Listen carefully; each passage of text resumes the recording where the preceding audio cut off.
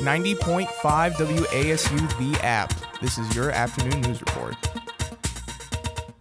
Good afternoon. I'm Tommy Savoya with your Thursday afternoon news for 90.5 WASU. A few weeks ago, App State's own Team Sunergy won first place in the American Solar Challenge. According to the Appalachian, this was a race going from Missouri to New Mexico, spanning 964.8 miles. This 20-year-old race favors solar-powered automobiles to test the ingenuity of participants. The victory was thanks to Team Sunergy's car called Racing on Solar Energy, otherwise known as ROSE, driven by 4 talented drivers who took ROSE to the finish line. You can read more about the details of the race on theappalachianonline.com. In local news, the Hunger and Health Coalition is working alongside First Baptist Church of Boone to provide safe food resources for Boone community members.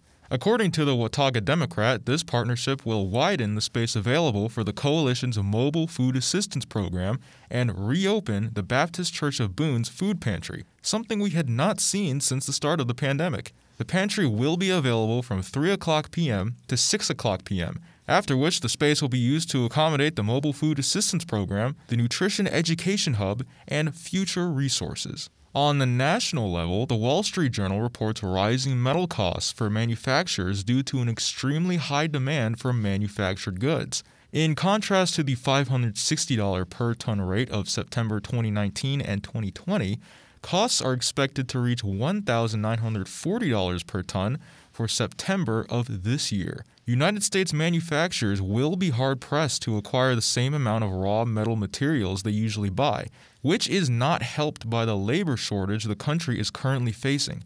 Time will tell whether metal prices will remain the same or keep on climbing. And now to Chris with the sports update. Good afternoon, I'm Chris Affolter here with your Thursday afternoon sports update, and we'll get started by taking a look at the current Major League Baseball playoff picture. The New York Yankees, the Toronto Blue Jays, and the Boston Red Sox are currently in a dogfight for the last 2 playoff spots in the American League. The 3 teams have nearly identical records as the regular season winds down, and it is likely that the upcoming series between the Yankees and Blue Jays will decide which of those 2 teams will make it. Boston, however, should be a lock for one of those wildcard spots, as they'll end their season by playing the basement-dwelling Baltimore Orioles and the mediocre Washington Nationals.